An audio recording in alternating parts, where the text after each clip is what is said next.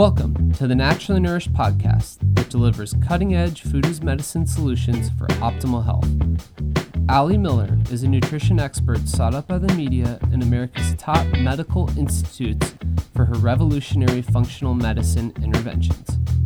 From disease treatment to prevention, every episode will empower you with ways to put yourself back in control of your health. Please note, the topics discussed are for educational purposes only. Now welcome, integrative dietitians Allie Miller and her co-host Becky Yu. Welcome to episode 224, where we are going to be covering an extremely important topic, medical freedom and choice, with special guests Jackie Schlegel and Rebecca Hardy from Texans for Vaccine Choice. Now, I think even beyond Texas, this is a really important topic, especially in today's current climate, to learn about how passionate people can impact public policy and the power of being informed. Absolutely. I know that I was really moved by the organization. It's Texans for Vaccine Choice, and had the ability to participate in a member meeting before the end of 2020. And I was just blown over with the amount of work and outcomes that these powerful women have done with no political background and just a whole lot of passion to support our children's rights.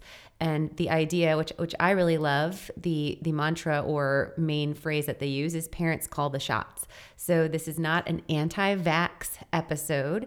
This is an episode about medical empowerment and parental choice and ensuring that our children have access to schools, to jobs, to future and freedom, while still being able to make choices about what goes into their body and being able to weigh out the cost of benefit at every medical intervention with informed choice. Do we want to talk for a second, Allie, about the link for matching donations for this episode? Sure. So we have opted out of sponsorship for this episode so that we could actually give those sponsorship dollars to the organization. And at today's episode notes, we will be putting a link where you can match donations with us. You will hear about all of the amazing work this organization is doing, again, to maintain that autonomy or body freedom for our children throughout adulthood and beyond. And I know as a parent and a healthcare practitioner that this is really an organization that I'm quite passionate in supporting. So we will have a link in today's episode where we will be matching your donations. And if you find support or gathered messaging within their positioning, I suppose, I think that it'd be a really great way to support the organization. We'll share at the end their proclamation to Texans' right to their livelihood. And I think that it would be really difficult for people to not get on board with, again, the individual's right to their medical decision versus state. All right, let me go ahead and read their bio and then we'll bring them on.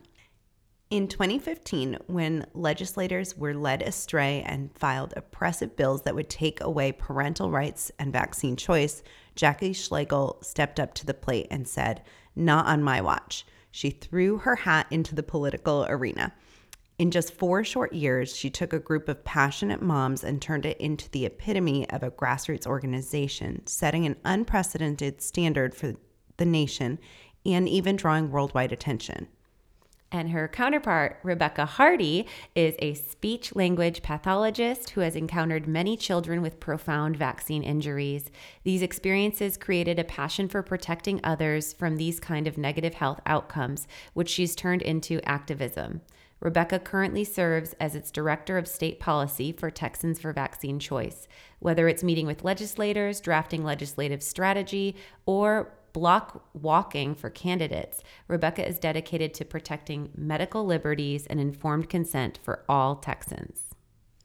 So that fledgling group of just 20 that they started with is now a political action committee and educational foundation with over 30,000 social media followers, as well as 12,000 official members who proudly align themselves with Texans for Vaccine Choice.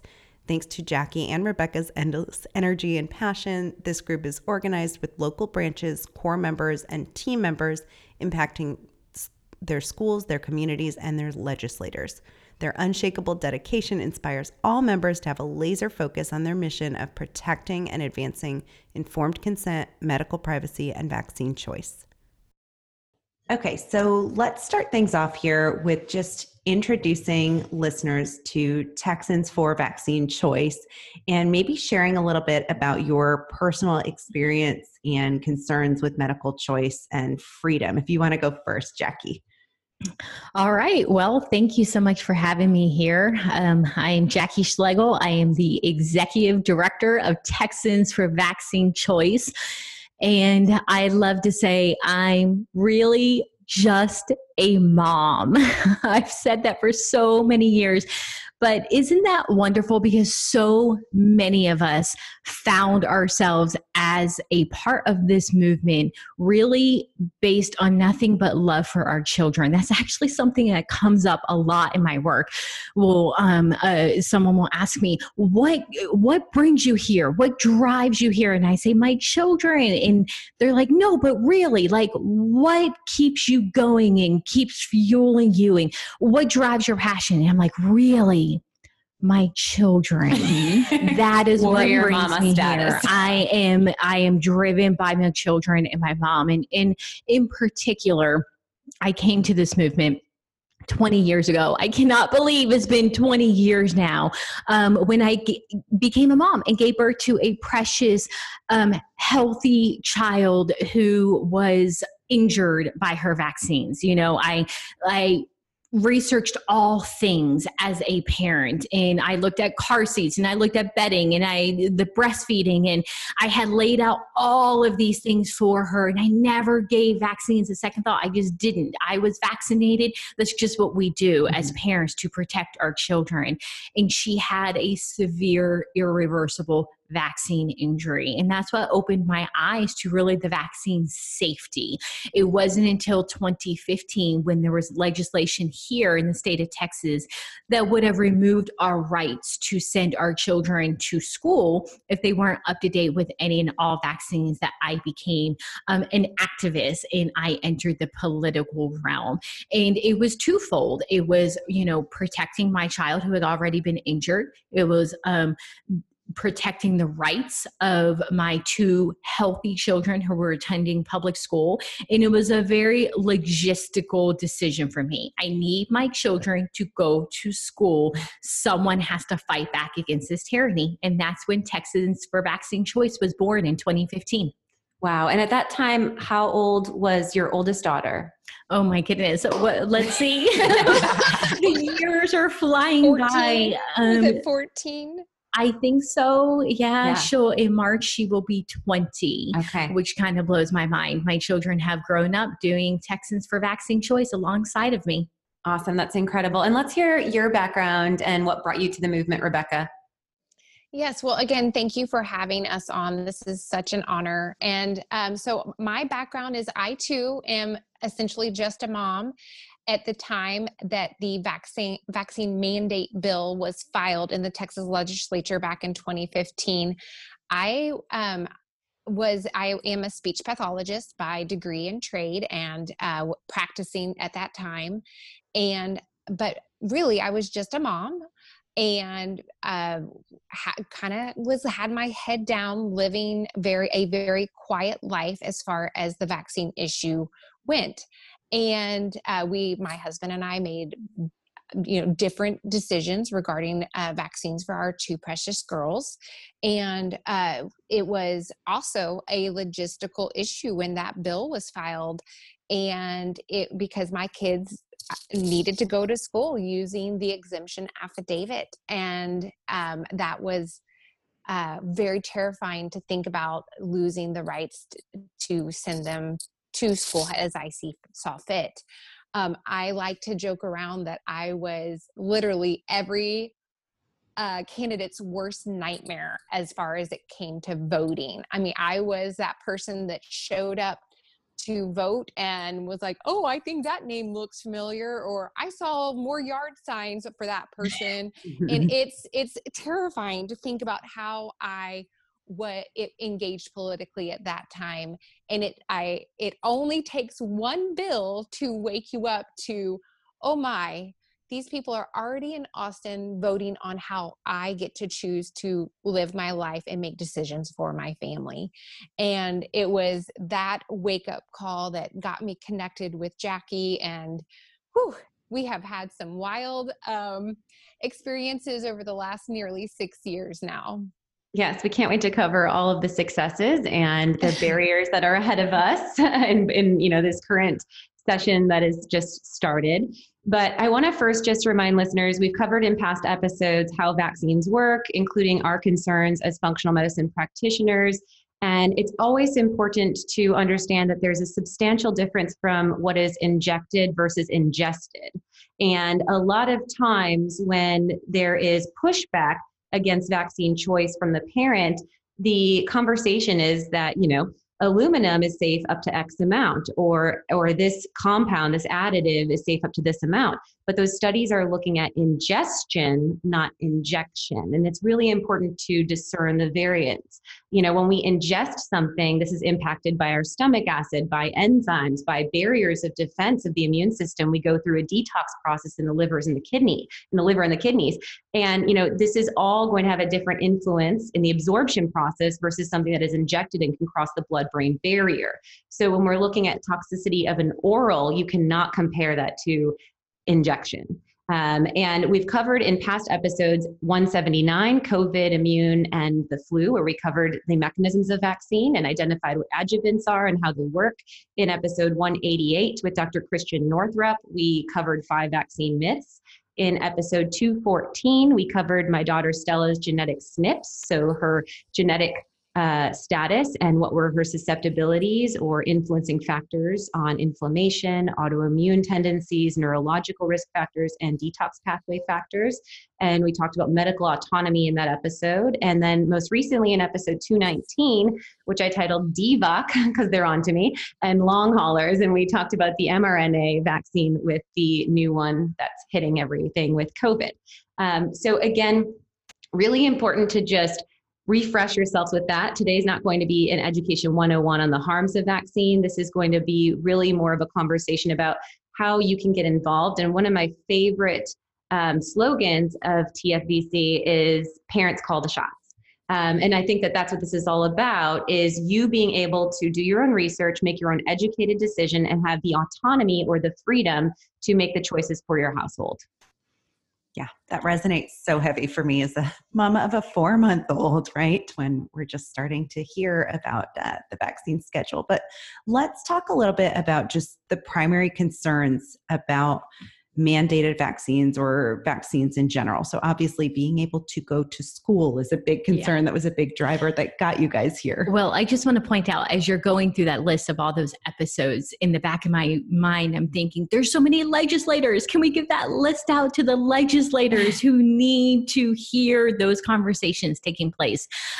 So that's a large part of what we do, is educating our communities and our legislators. So I'm so happy to hear that you're putting that out to your community as well. Those are resources that we can use when engaging politically. So vaccine choice, it is very interesting when you read the headlines and you turn on the news. There's been numerous times that I have done media interviews and they will say, Texans for Vaccine Choice executive director or anti-vaccine activist. Yes. And it's like, wait, stop, back up the train. Like, do you see the name of our organization? We are Texans for Vaccine Choice. We are here to protect your rights to informed consent, medical privacy, and vaccine choice. That is ultimately something that all of us, regardless of where you land on this issue, should be able to say, yes, you should have the right to make this decision for yourself. A lot of times with even like the older population, the older generation, they'll say, well, I'm with you, but what about polio?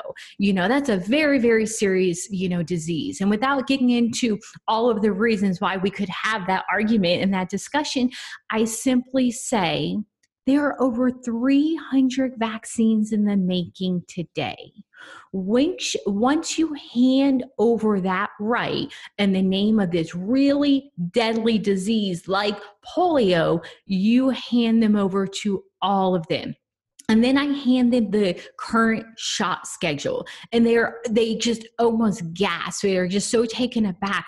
There's no way this is today's current shot schedule.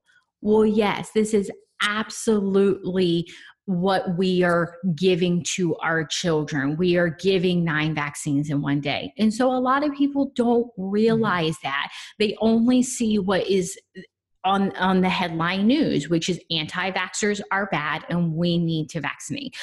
We have long warned at Texans for Vaccine Choice that school exemptions are a small part of the battle. They are rolling out a robust adult vaccination schedule.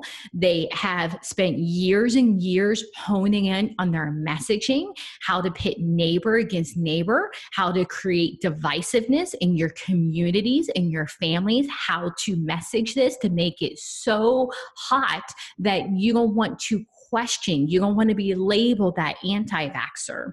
And they've been very successful at doing this. And we knew it was only a matter of time before they would reach that point where this is no longer about school exemptions. This is your right to work. This is your right to go to the grocery store. This is your, really about your livelihood. And to fly, to attend a concert. Absolutely. I'm talking about the big crucial ones, but yes, they're going after all avenues to, it feels like, make your life as miserable as possible. So the only thing left to do is just comply.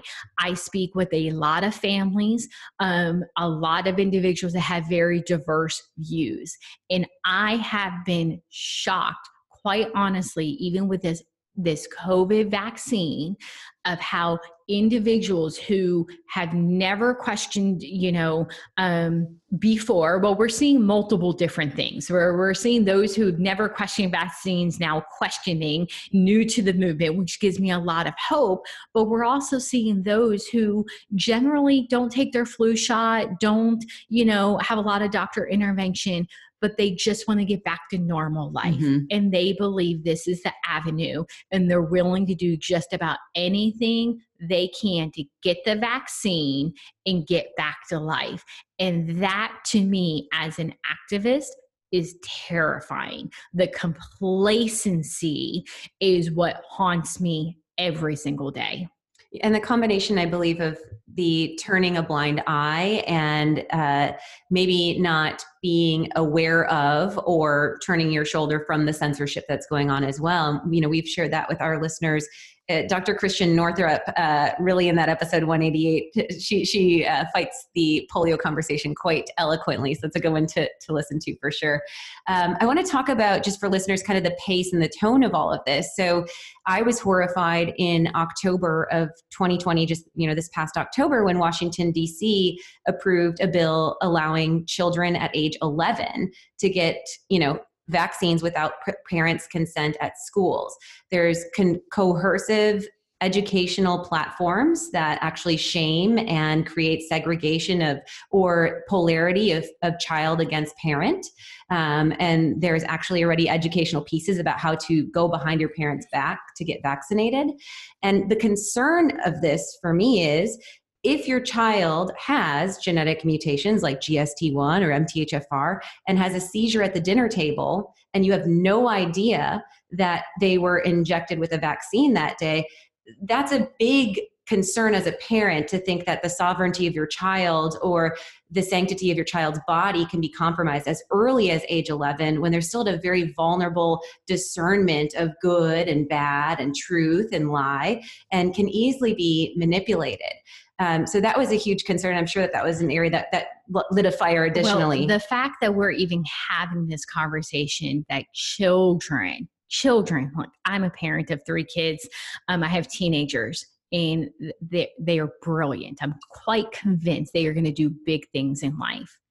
And yet they do the stupidest things on earth because they are teenagers. Right. And that's like, sometimes I come in the house and I'm like, why did you think this was remotely a good idea to, do this? But they're teenagers, they're learning life, they're navigating life.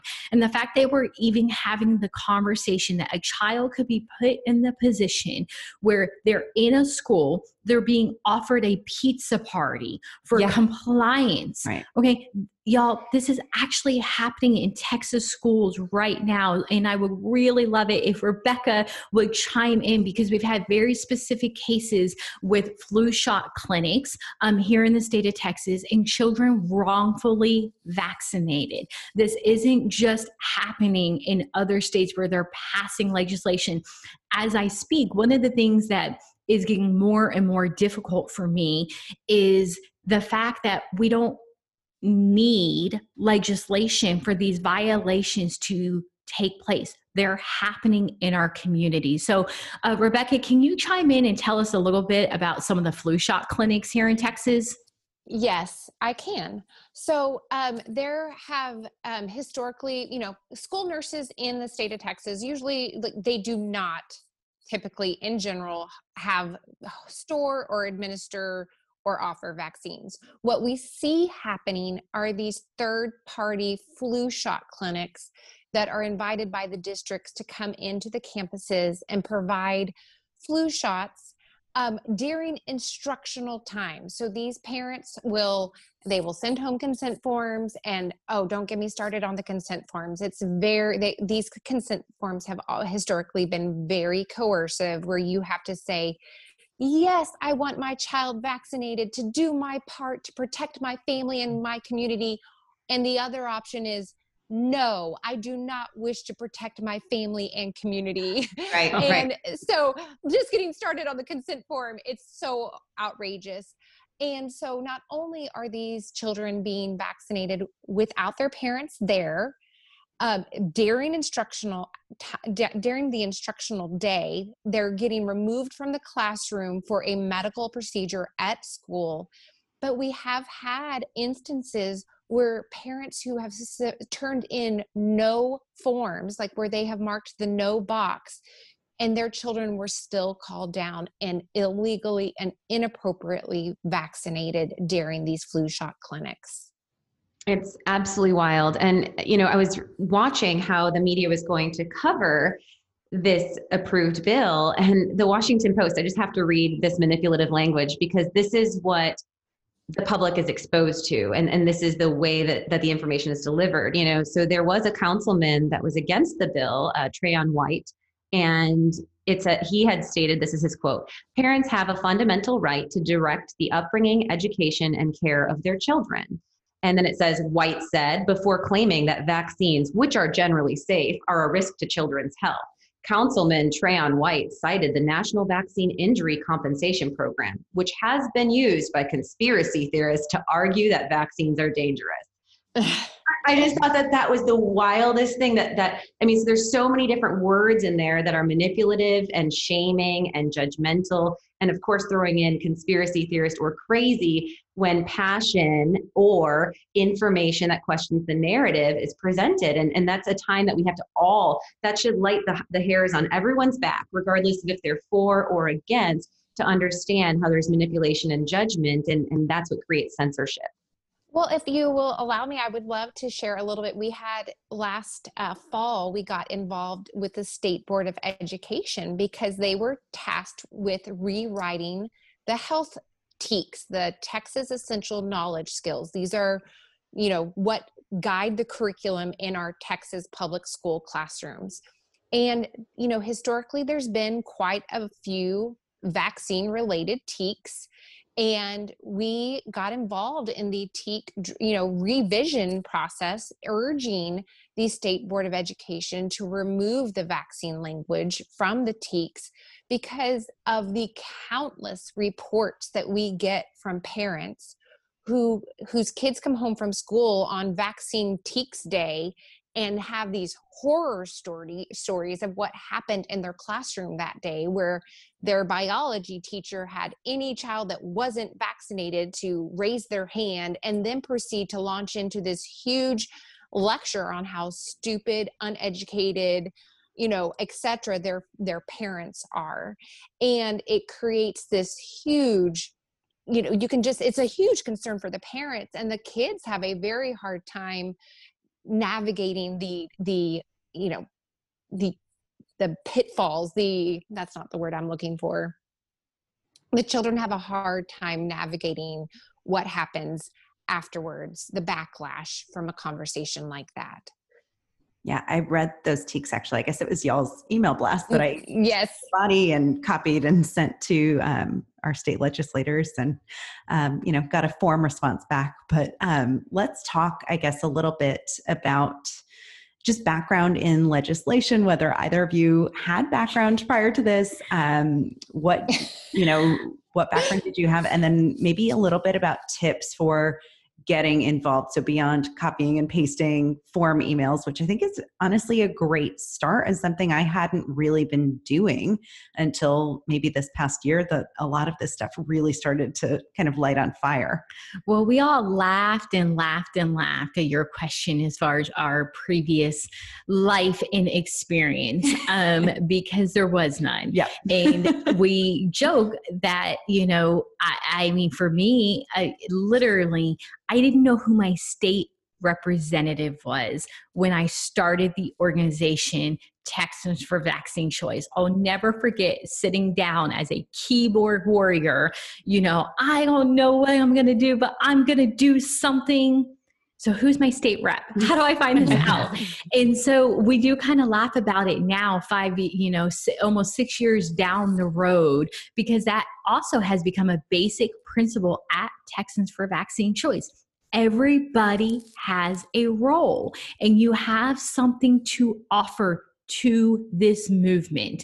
I had, no experience in this whatsoever, but I had the dedication, and I was willing to show up and get active and get involved. And Becca, might have been a little bit further down the road than I was. I think she knew who her state rep was, but it was all new to us when we launched the organization back in 2015.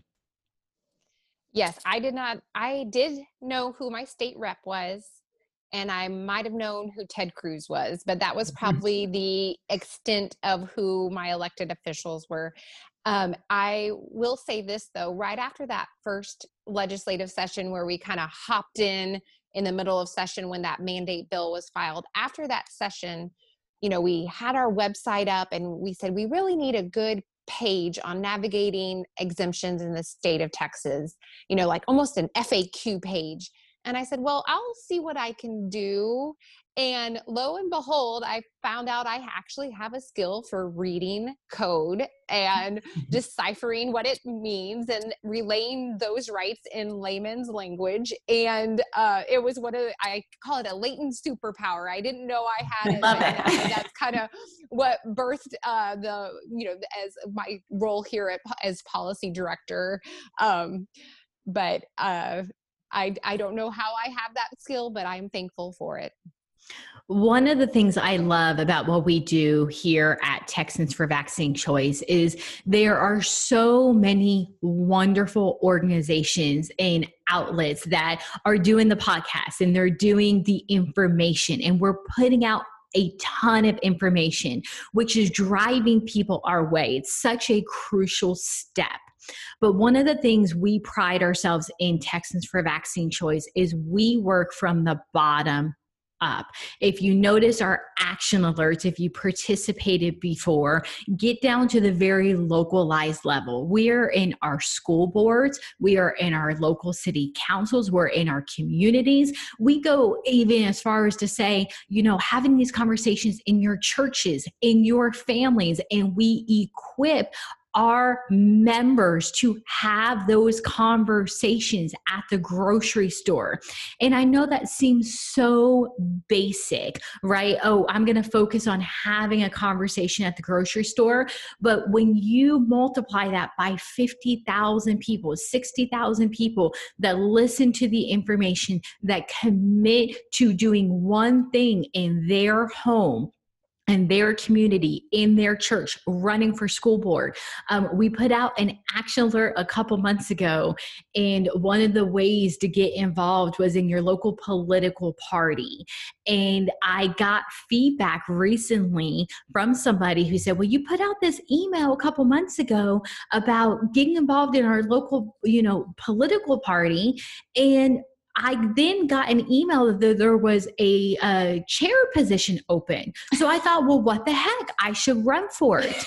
Well, this vaccine choice activist is now pivotal in her community, leading a political party, and she invited me to come speak, and it blew my mind. She says, I never would have done that had you not said just find a role to get involved and use that to advance the message of vaccine choice. And then here I am at this event speaking to thousands of people about vaccine choice. That never would have happened if this woman would not have read that action alert and said, okay, well, there's a vacancy in this position in my hometown.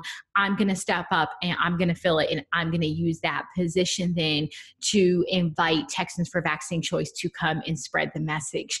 So it's that type of work. PTAs. We have individuals who sign up with their local PTAs to get involved and to make sure that we have eyes and ears in our schools. Important roles. Yeah, I know I was really impressed, Jackie, when I met you guys a couple months back and learned about your direct involvement also at the Capitol and your diligence with legislation. And I also, like my only experience, I'm sure I had some classes back in middle school, but I think of like the I'm Just a Bill on Capitol Hill song, from School of Rock. That's my understanding of government, essentially. I stay with functional medicine, but I'd love for you to break down how things work. Of course, we have a lot of national listeners and we'll kind of get there in a moment, but let's talk Texas for the time being, since it's where you guys are directly involved. How things work. What's like a 101 explanation on session and what you directly do engaging with legislature? This is why we have Rebecca Hardy, and thank God we have her, because I love my role as executive director, but I could not function in that building if I did not have somebody who could pay so much attention to the details in the organization that she does with the policy and the advocacy efforts at Texans for Vaccine Choice. So Becca, tell us a little bit about what we do at the Capitol. Yes. Okay. Well, I think this conversation should start with kind of an overview, just the briefest of overviews of what the Texas political cycle it looks like. It is a 2-year cycle. I consider the start of session the beginning of that 2-year cycle. So the state legislature convenes every other year, the second Tuesday of January, for 5 months, or up to 140 days. It's roughly 5 months. And then after session is out, that's when we have people will start declaring to run again or to run for a position. We have a fairly long campaign season. In the even years in March, we have the primary, and then that November, we have the general election, and then we start all over in that next odd year with the session with those duly elected officials from the November general election. And during the legislative session, there's several key dates. Yesterday, everybody gavelled in. They were sworn in both the House and the Senate. And then towards the Mid to late February is when committees are assigned. And once the committees are assigned, that's when the real work gets going, because bills will get referred to committees, and then the chairman or the chairwoman of that committee can assign committee hearings. If and when a bill gets voted out of a committee is kind of a catapult for that bill into the legislative process. You know, you talked about the I'm just a bill. There are so many steps for a bill once it's drafted and filed to actually get to Governor Abbott, our Texas governor, to his desk. And, you know, starting with the committee hearing, vote, and then it then goes to the calendars committee to be placed on a committee, to be placed on the House agenda for a vote on the House floor. If that happens, then that bill would then go over to the Senate and start the process all over again. And then the hope is that good legislation makes it out of the entire process in time before the legislature adjourns. The Texas cycle is set up to make it very difficult to pass a bill, which works it's both a pro and a con, because bad legislation is hard to pass, but our good legislation is as well. So that's kind of an overview of the legislative session. And it goes until, I believe, the last day this go around is May 31st is when they will gavel out if they do indeed take the entire 140 days, which they always do. And then during the legislative session, Team TFEC is there every day, and we are making appointments, meeting with the legislators and their staff, building relationships, building our coalition, and hosting events for our members where it is appropriate. And we try to get them as engaged as possible and give them several, if not dozens, of opportunities each session to get involved. So I want to chime in here and say I have the honor of being at the Capitol just about every single day during legislative session, which is something that's incredibly important to us. That was something that I noticed right out of the gate when I launched the organization, and why we decided ultimately to launch Texans for Vaccine Choice is that you needed one organization whose sole focus was on vaccine choice, protecting our rights, but also had the ability to put somebody there on a full-time basis. I think this is just crucial to the movement, that no matter what happens, if they try to throw a hearing on us last minute, it happened last legislative session, there was a really, really bad bill. They waited till 5 o'clock on the Friday evening. They sent the majority of the staff was gone, and they tried to fly under the radar and have a hearing for this bill. By the grace of God, we had Rebecca, who is constantly monitoring the hearing schedule. She caught it because she was watching. I had just left the Capitol on that Friday afternoon. It was late in the day, honestly. Nothing should have been happening, but I was able to turn around, get back into that building. They thought they were going to push this bill through. They thought they were going to have the hearing without any contested voice, without anybody there saying, nope, stop. And when I showed up, it was an incredibly awkward, as you can imagine, hearing, because they never in their wildest dreams thought anybody was going to be able to get back to the Capitol. And we killed the bill. I mean, we went on record. I told them why this was a bad bill. They knew it was a bad bill. We had been working on it for months in advance, and they tried to, do it over the weekend virtually when no one was paying attention. And Texans for Vaccine Choice was there. That was one of our more memorable events. And those things happen all throughout legislative session. But my favorite, even though that specific event, I was the only person who was able to get to the Capitol, of course, my favorite, just most memorable and uplifting days are when we invite our members and our families to join us at the Capitol for very specific engagement days or Capitol Kids Canvas Day is another event we do where our families come into the Capitol. They take the week's headline news. A year ago was measles. We were all going to die of measles. And so we canvassed the Capitol and talked about the facts on measles and the measles vaccine. When they labeled us, the World Health Organization, a global threat, we put together some fast facts about that and we canvassed the entire Capitol.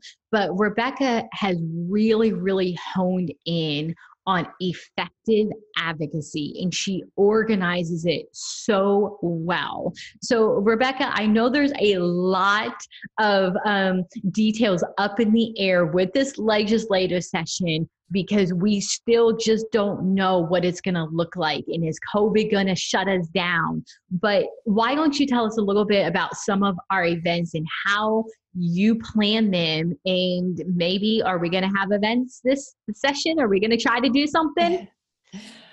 Well, like you said, there's a lot of details to still be worked out. Yesterday, we were at the Capitol for the swearing-in ceremony, the opening day, they like to call it. And it was very discouraging to walk the hallways with the offices, the legislator offices. And I would say a good 80 to 90% of the legislator doors have signage on them, basically doing their best to keep individuals like you and me and our members, our families out, requiring masks, requiring negative testing, and requiring an appointment even to open the door.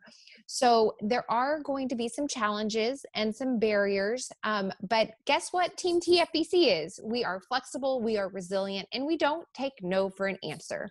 So we are going to pivot and do what we organize around the information we have at this point.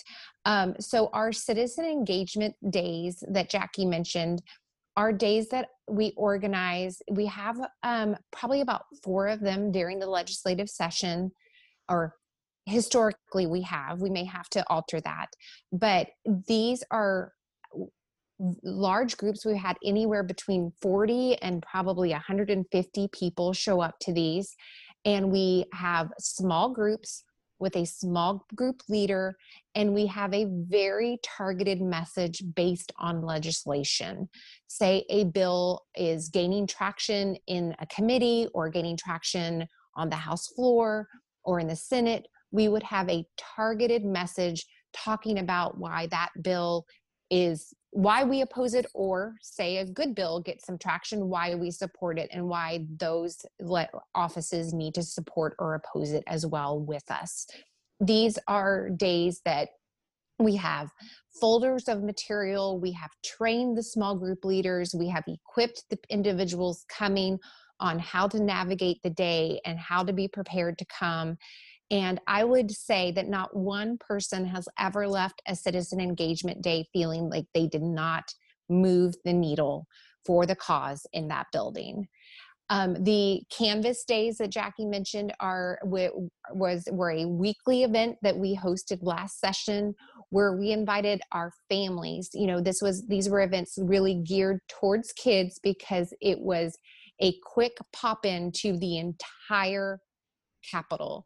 So we would have office list, and we would assign lists by hallway, and we even, provided a script if the individual wanted to go off a script, and if they didn't, they could craft their own message. But we would have a page of information with a targeted message, usually based on some big splashy headline about the quote anti-vaxxers from the week before, and we would provide the facts behind the narrative for those offices. And the first week we did this, we provided a red file folder with an introduction letter from Jackie. And we basically said, every week we will be in here with some material. This file folder is for you to hold, file it and to hold on to, because at the end of session, when the votes start happening, we did not want any office to have an excuse for a bad vote.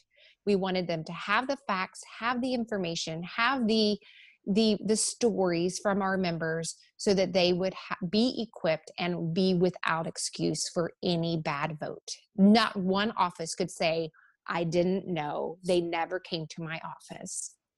And those were very fun. The few times I got to go down and experience the Canvas days, I can't tell you how happy it makes us to have reinforcements in that building. It can be a dark building, both physically and spiritually, and to have these happy families with smiling children ready to walk the halls every week, it was like wind in our sails every week. Yeah, I remember really being moved when you guys talked about all of your successes. Last legislative session, there were 17 bills or what was it, 18 or 17, and all except for one, you guys were able to knock it past, right? So all were killed except for the one? We've defeated every bill that has come our way. Wow. And back in 2017, we actually passed 2 proactive pieces of legislation that were signed into law by the governor. We're very, very proud of that. I do want to add here that, with so much uncertainty for this legislative session, I kind of had this epiphany the last few days and everything that's going on with COVID and our response and the Capitol's response of, I don't think we're going to have our kids at the Capitol this go around. There's just no way I can invite our families to bring their children to see the fear, the oppression, and to see the oppression. And it is really a challenging time navigating this. And I want to protect our families and I want to protect our children and give them hope for our future. And it's a little bit difficult to navigate of how do we give them that hope. And yet we got to go fight this fight. Even I'm just going to tell you, taking the COVID test that was mandated to get into the building. I'm adamantly against any type of mandated medical procedure, including COVID testing. And I really had to think about this and what was I willing to do to get into this building. And ultimately, I just thought about the thousands of families I represent that don't have the opportunity to show up and be in that building. And I took the test. I did not like taking the test. I was incredibly uncomfortable with taking the test. I was very, very thankful. There didn't seem to be documentation. And some of the other questions I had, everyone was very friendly. I do want to say DPS and all the officers who have been manning the Capitol, it's an intense environment right now. It feels very, like they're putting these people in place to purposely keep us out. But the DPS officers have been incredibly friendly, and several of them even thanked us for the work that we were doing inside of that building. But we took the test, got into the building, and now one of the hardest parts about my job right now is I don't know where we're going to go as a state. But what I can tell you is Texans for Vaccine Choice is going to continue to be on the front lines. I'll take the COVID test. I'll do that. I'm not taking the vaccine.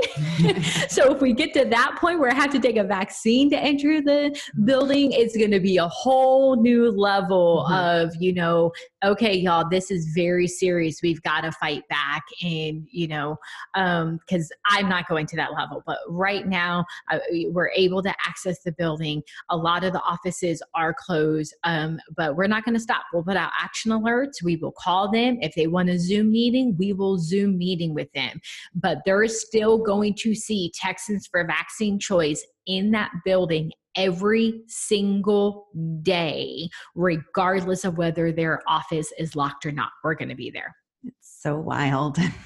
Like you said, the time you had to turn around and come rushing back, if they were trying to sweep things under the rug, then imagine the level now with COVID. And it's an eerie feeling. I mean, It's a very eerie feeling to be there and to walk the halls and, it's in the logic, like the logic with you have to take a COVID test. So my test came back clearly negative, don't have COVID, but I still have to wear a mask. So if the test shows I'm negative, then what risk am I? Why do I have to wear a mask? You're not an asymptomatic carrier. If the masks work, why do I have to take a test? Right. And if we have masks and we have tests, then why do I have to make an appointment to see an office? Some of the offices not only have their doors locked, but staff out and said, we will communicate and conduct visits virtually. Y'all, these are people who make decisions about our lives. This isn't just some, extra bonus, agency we have. They will go and vote on bills that could become a law that states that literally does something that affects our personal life. And the fact that we don't have access to them, I think even more horrifying, if 2020 has shown us anything, is that even though what they do as a legislative body affects us, in some sense, they don't even need that, because they can just go to the local communities, the local governments. They can put so much fear in business owners. We are seeing that even with a lot of our supportive small businesses. They are complying with orders they never would have complied with, because they don't want to become the next headline. They don't want their face to be put in the newspaper and have the liability. And I think that in and of itself ought to have all of us step back and pause and say, you know what? My neighbor across the street, I don't know what their beliefs are. I don't know what they stand for, but I'm going to stand for them and their rights and their livelihood.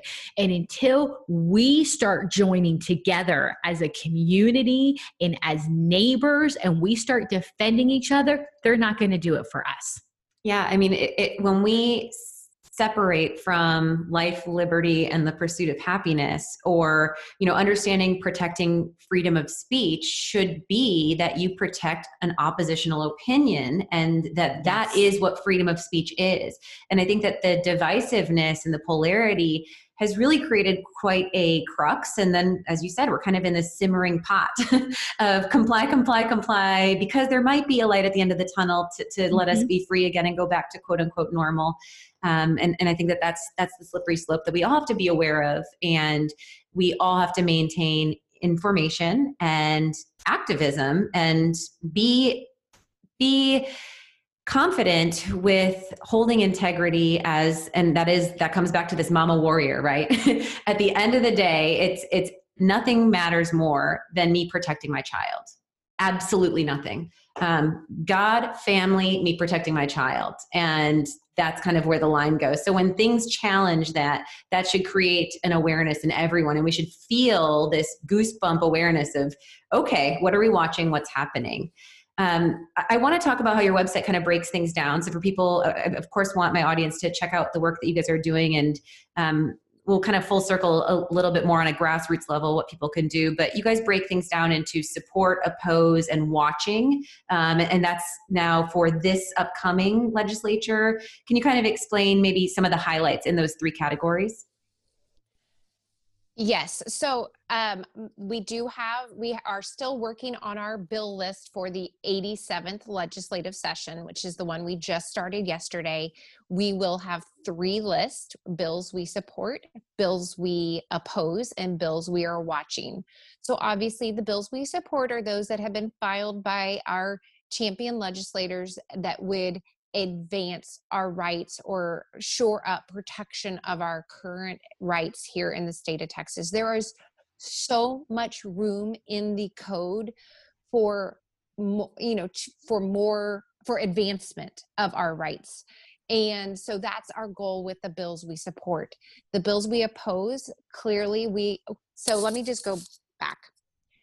Examples of some of the bills we have supported in the past and bills we hope to get refiled by some champion legislators this session would be bills that would allow parents to just print a blank exemption form from the health department's website. Currently, it's a pretty lengthy process to even request the forms, on top of the fact that you have to provide the state with a lot of personal information, even to acquire the forms that are then mailed to you.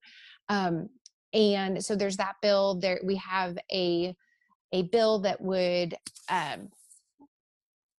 make it where Medicaid doctors that receive Medicaid funding could not refuse to see a Medicaid patient based on vaccination status. You know, the state clearly recognizes and honors exemptions. So it's only appropriate that these doctors that are also taking state funding accept exemptions. We have our last session, we filed the Vaccine Safety Assurance Act that would basically say that children in the state of Texas, you cannot mandate a vaccine for school enrollment if the vaccine has not been tested for mutagenic properties, carcinogenic properties, and a whole host of other items that, you know, it would be, you know, like testing it against, I don't know, say an inert placebo. Which has never happened. Heaven forbid. We love that bill so much. Yeah, I know. Heaven forbid we should have vaccines tested against, you know, in a double-blind inert placebo testing environment, but that's not done in America. So we have a variety of bills that we would love to get filed, if not passed. Bills we oppose, these bills, all bills that we either support or oppose, would either support or go against our mission statement, which is to protect and advance informed consent, medical privacy, and vaccine choice. So we historically always have a bill that changes MTRAC, IMMTRAC. MTRAC is the vaccine registry in the state of Texas. Every state most likely has some sort of vaccine registry. In Texas, this registry is opt-in, which means people have to give their express consent in order to have the state track their vaccines that they receive. We historically always have a bill that would change our MTRAC system to an automatic enrollment, and then it would be an opt-out system. You would then have to take the bureaucratic steps to get yourself removed from the registry. And and what's ridiculous about MTRAC is that the system currently does not work well at all. People's vaccine records are historically grossly inaccurate, so it's not even an accurate system. And we get reports nearly every week of somebody saying, I went to go remove I got a notification from the health department saying I was due for vaccines. Come to find out that that the child, they had given birth, they had declined consent, did not consent for registry for their newborn baby in MTRAC, but the hospital enrolled them anyway. And then they now have to go through the hoops to get unenrolled when they never consented in the first place. So this is a broken system that they want to now automatically enroll the entire state of Texas in. And that is a gross violation of informed consent, and medical privacy. The state should only track this sensitive personal medical information with the express consent of the citizen. Absolutely. And I remember telling Becky, again, with her 4-month-old now, I remember that being at the first appointment, like you fill out your application to your pediatrician. And in Houston at that time is where I was living. And it was a box that I had to opt out actually. So, you don't know the language of the forms of the particular pediatrician, and there's all sorts of still levels of coercion that can be done in the check-in as well as in the appointment. And you're really overwhelmed as a new parent. You kind of don't even know what you're doing, just trying to get through it. Yeah. It's like just one more thing to worry about. But I think having that autonomy is absolutely key. Yeah, I think I signed those forms within the first few hours. Sorry. Yeah, right. No doubt. I want to touch on one last topic that was shocking to me from the meeting I attended in December. And I think it's scary, but so important for listeners to know about if their child is not up to date of vaccinations. Maybe they're doing a delayed plan or complete exemption plan. I was shocked to hear about the scenarios or involvement of CPS and how the infrastructure of this system works to label negligence or, maybe even worse, Munchausen by proxy. That was shocking. I was like, wait, how is this Munchausen? I don't understand. You're not suppressing your child, keeping them sick. Can you guys share a little bit on experience on that level? Because I know this is going to really hit the heartstrings of a lot of our audience and maybe the lighter under their bottom to get them active. So I have to tell you, these cases shock me. Not only do they shock me, they haunt me. These are the cases that keep me up at night. Probably because I do have 3 children, including one who is medically complex.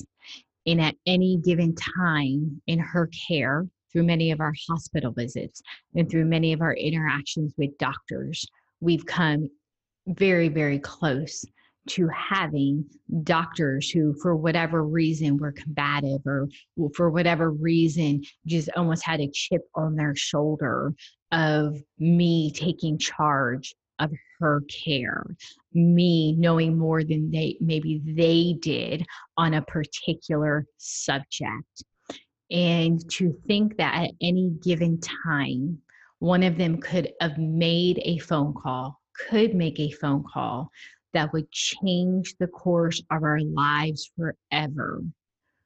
And to see it play out in other families where their children have been removed, it's something that truly haunts you and something that will not leave your mind. I am not a CPS specialist, and I almost say, thank God I'm not, because this work is unlike anything I've ever seen in my entire life. But we recently have brought on somebody onto our team who is an advocate.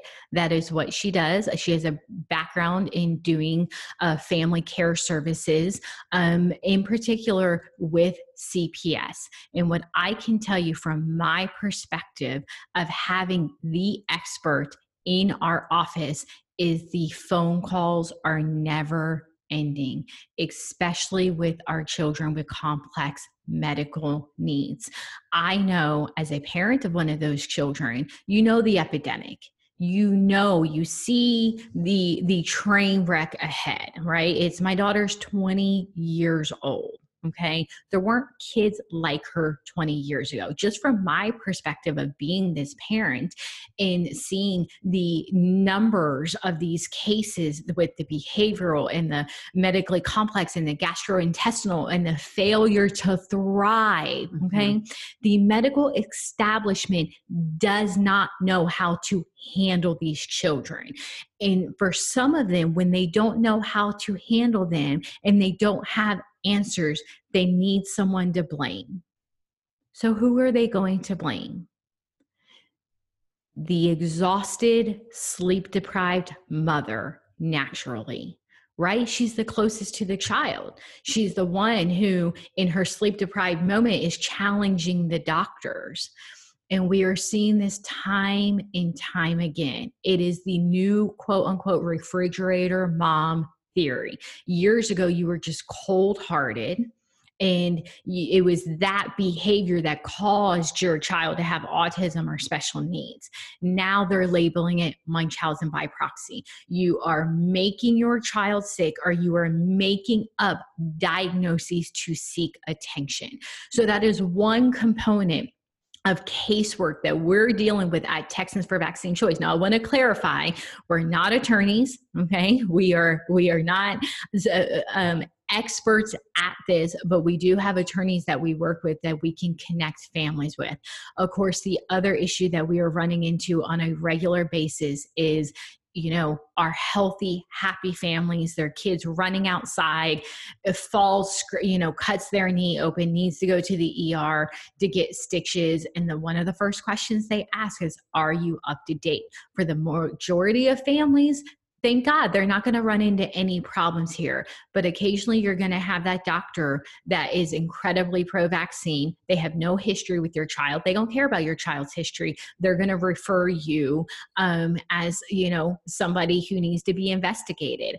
CPS, if I can have one message on this issue, is CPS is not a resource line. A lot of people think they're doing a really good job.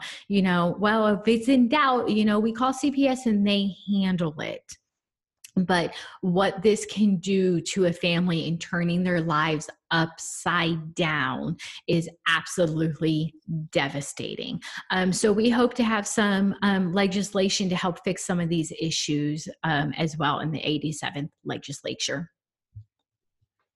Yeah, I think that was really shocking to me. I was like, oh, so my child breaks her arm and all of a sudden, I'm in this like limelight spotlight on negligence. And then what shocked me about the Munchausen by proxy was in our functional medicine world, I've always felt as a parent of an unvaccinated child that my due diligence is knowing her genetics, running her stool because she was a emergency C-section and demonstrating microbiome needs or leaky gut elements or secretory IgA, all these nerdy things. And hearing you guys say, like, the example of a good parent, a pro-vigilant, informed parent is overeducated, and that's a threat. Yes. And that's seen as also potentially some level of psychosis. Taking your child out of state for medical care, that is a flag. That is a sign that that they will use against you. Seeking second opinions, having a variety of doctor. I mean, from my daughter, if I can just talk about her case, because that's what I know. That's what I'm the expert in. And we really do need to have Krista McIntyre back and maybe talk more about this issue. But just by having multiple different practitioners, that can be a flag. Never mind that as a mother, as a parent, I'm just going to the person that can give me answers. And if you can't give me answers, I'm not going to take no for an answer. I am obligated as her parent. And really, this is what fuels Texans for Vaccine Choice. Coming back to what we opened up with. As a parent, as a mother, it's my responsibility. God gave me this child, our children, and we have to be their voice. At the end of the day, nobody is going to love them, care for them, or make better decisions for their care, because we understand that we deal with the consequences of this decision. I'm so thankful that I have good medical providers that respect that role. Yep. But when we talk about little things that we can do that add up to make a big difference, I think that's something all in our personal lives, having practitioners that fall in line in our advocates and on our team. If you don't have a medical doctor who is a support system, who understands their role in your care, that's a huge red flag. We talk about what they deem red flags for us. Let's talk about what we deem as red flags when finding a medical provider. And it wasn't too long ago, my daughter was in the hospital and we were having a medical procedure, and the anesthesiologist came in and said, we need to have this conversation. This is the medication options. There is a risk with their procedure. It is my professional opinion that the risks are minimal compared to the benefits of this procedure. But he looked me dead in the eyes and he says, but it's not my child.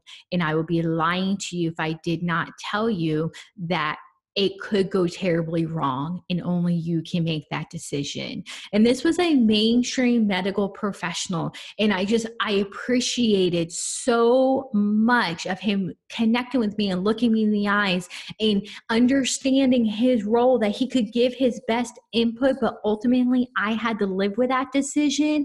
And it was like, y'all, it isn't that complex.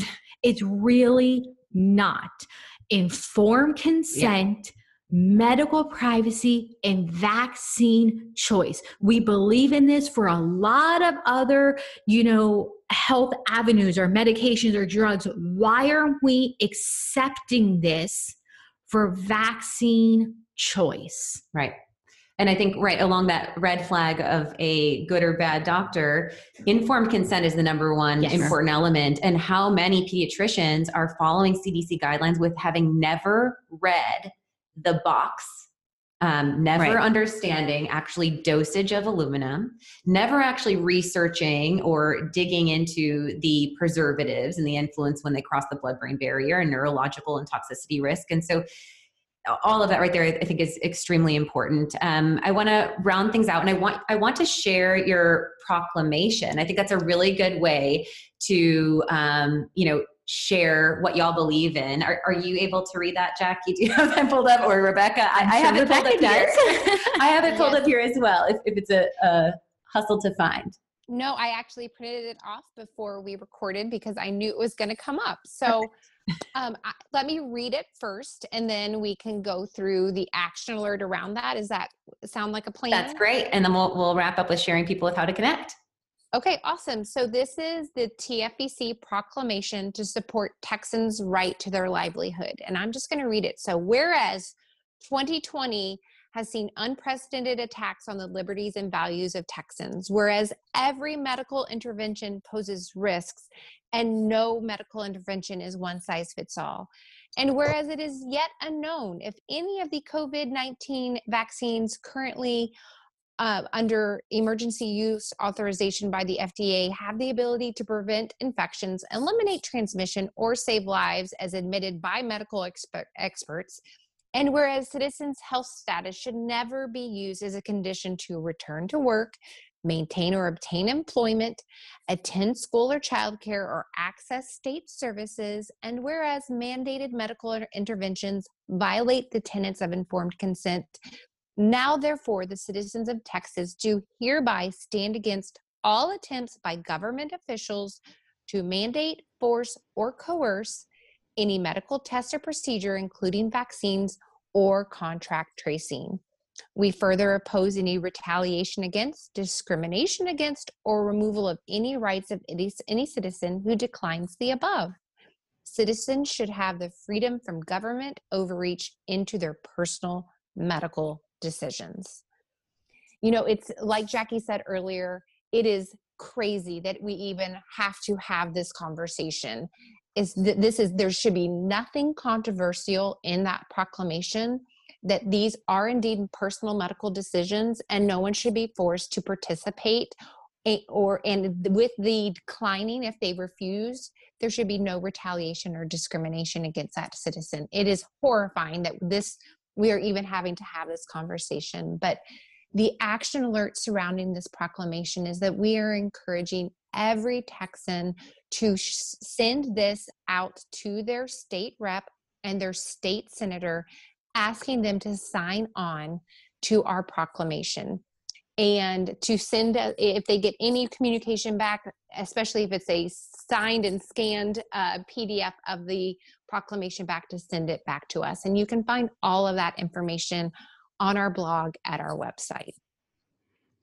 Let's talk about maybe a couple other actionable steps. I think that's a great start, and providing the resource just to, send and have signed and print out. But what other actionable steps, I guess, can Texans take? And then maybe we'll take it national too. Well, I think everybody listening, the number one easiest thing you can do is sign up to be a member. TexansForVaccineChoice.com/join. And this is the best way to communicate with us. We're highly censored on social media. 2 years ago, we had MailChimp yanked our email capabilities. We went to log in to send out an email to our members, and our platform had completely been removed. Thank God we had this database. We had an email list that we were able to transfer to a different company who doesn't believe in censorship and, committed to allowing us to communicate with our members. But if we are removed from social media, the only way we are going to be able to contact or communicate with you you is if you have signed up. So at the very basics, we need an email address. So TexansForVaccineChoice.com/join. And we keep that information, very confidential. That's not just for Texans. That's, for anybody who really wants to follow along with the organization that is really leading the way in the nation for the advocacy, for the fighting for our rights. They can follow along at Texans for Vaccine Choice. Awesome. And then as far as involvement as well, I was so moved in December at the meeting and with all of your work that I wanted to find a way for our listeners to support you and join force and maybe make a heavier imprint. And so we are going to be doing a matching fundraiser for you guys. I will put the link below, and we'll also be sharing that on social media, but we will have it in the show notes. So wherever you're listening, if it's on iTunes or Google Play or Stitcher, definitely go over to naturallynourishedrd.com under the show notes for today's episode 224, where you can click on that link, and Becky and I will be matching your donations through all the way up to $5,000, and that will go through the end of February. This is so incredibly exciting, and we are just so thankful for those who are willing to step up and do things like this and to donate. Previously, so much of our support was from the vaccine injured community, and these families will give, $5, $10, $15 a month to support the cause, and we're so thankful for that. But to match the scale of the efforts that the opposition is throwing at us, our organization has to take it to the next level. And by those in the wellness community stepping up and saying, you know what, we will join forces with you, we'll do this match, this is going to be able to just provide the resources to not only fight, in the state capitol, on the state level, but across the entire state of Texas, and setting the model for national organizations. We are a precedent state. I am continually blown away at how many organizations call us and saying, we really need your help to get up and running and structured and organized. Can you help us? Can you come to us? And eventually, one day, my goal is to be all across this nation doing just that. But we got to start with what we have that's in Texas with Texans for Vaccine Choice. And so your support is so appreciated. Awesome. Any closing or final thoughts from either of you guys? We'll include all the links where you can get involved in the show notes, but anything you want to end on? Texans for Vaccine Choice is truly on the front lines of fighting for your right to informed consent, medical privacy, and vaccine choice. No matter where you are in your journey, we truly believe this. Whether you are new, whether you vaccinate, you don't vaccinate, you're somewhere in the middle, you're seeking information, there is a role for you. This is a community of families who want to support each other, professionals who want to maintain their rights. We are not, as you know, what they portray our movement to be. It is a joy and an honor and a privilege to work for so many families, and we would love to have you join our cause. So no matter where you are, please join us at TexansForVaccineChoice.com. Thank you so much, both of you, for being here. I am always inspired hearing both of you, and am so happy to support your cause and movement, and just grateful for all of the work that you put in fighting for my child, fighting for the children in our country, for medical autonomy and freedom. And as you said, it shouldn't be much to ask. It should be an expectation at minimal. So I think that this is the time that we really need to stand together and have our voices be heard and ensure that we're able to maintain some autonomy within the household. So thank you so much for joining us. We will put links down. And if you enjoyed today's episode and you want to get more involved, definitely make sure that you check out their website and click on the link to donate. Anything helps. And we are happy, like I said, to synergize and kind of bubble wrap that donation for the cause. Thank you for listening to the Naturally Nourished podcast. Visit our blog at alliemillerrd.com for recipes, wellness tips, and food as medicine meal plans. Connect with Allie and Becky at AllieMillerRD on Instagram, Twitter, and Facebook. Until next time, stay nourished and be well.